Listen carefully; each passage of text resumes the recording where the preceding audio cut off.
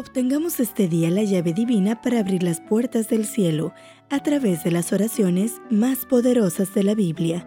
Reflexiones escritas por el autor Ricardo Betancourt. Comenzamos. 27 de octubre. Oración de agonía. Y saliendo se fue como solía al monte de los olivos, y sus discípulos también le siguieron. Cuando llegó a aquel monte les dijo: Orad que no entréis en tentación.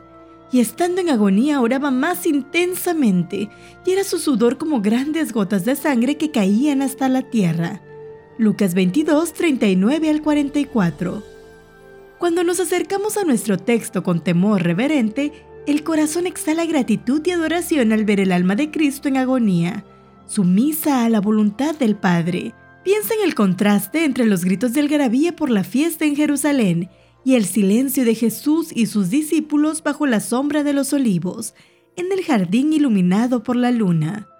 Jesús necesitaba la compañía de sus amados, pero más necesitaba la soledad. Por eso se apartó de ellos a distancia como de un tiro de piedra, y puesto de rodillas oró.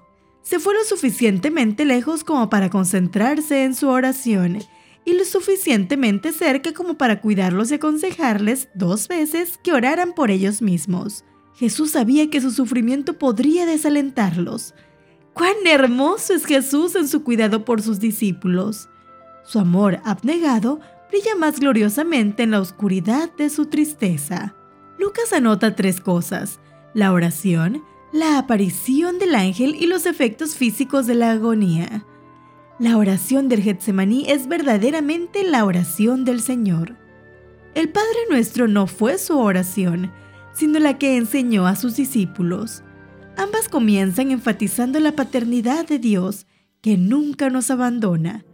Jesús invoca al Padre para decirle: si quieres, pasa de mí esta copa.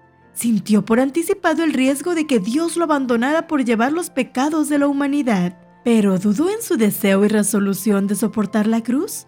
1000 veces no. Su voluntad nunca vaciló. Si no hubiera visto la cruz como un instrumento de tortura, no habría sido un sacrificio.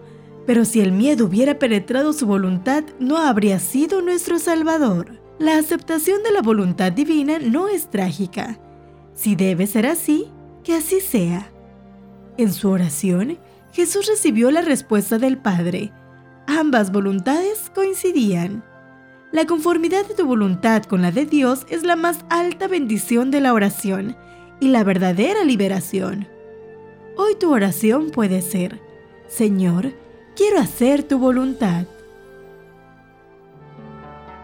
Soy Keila Urbano y fue un gusto acompañarte en esta reflexión.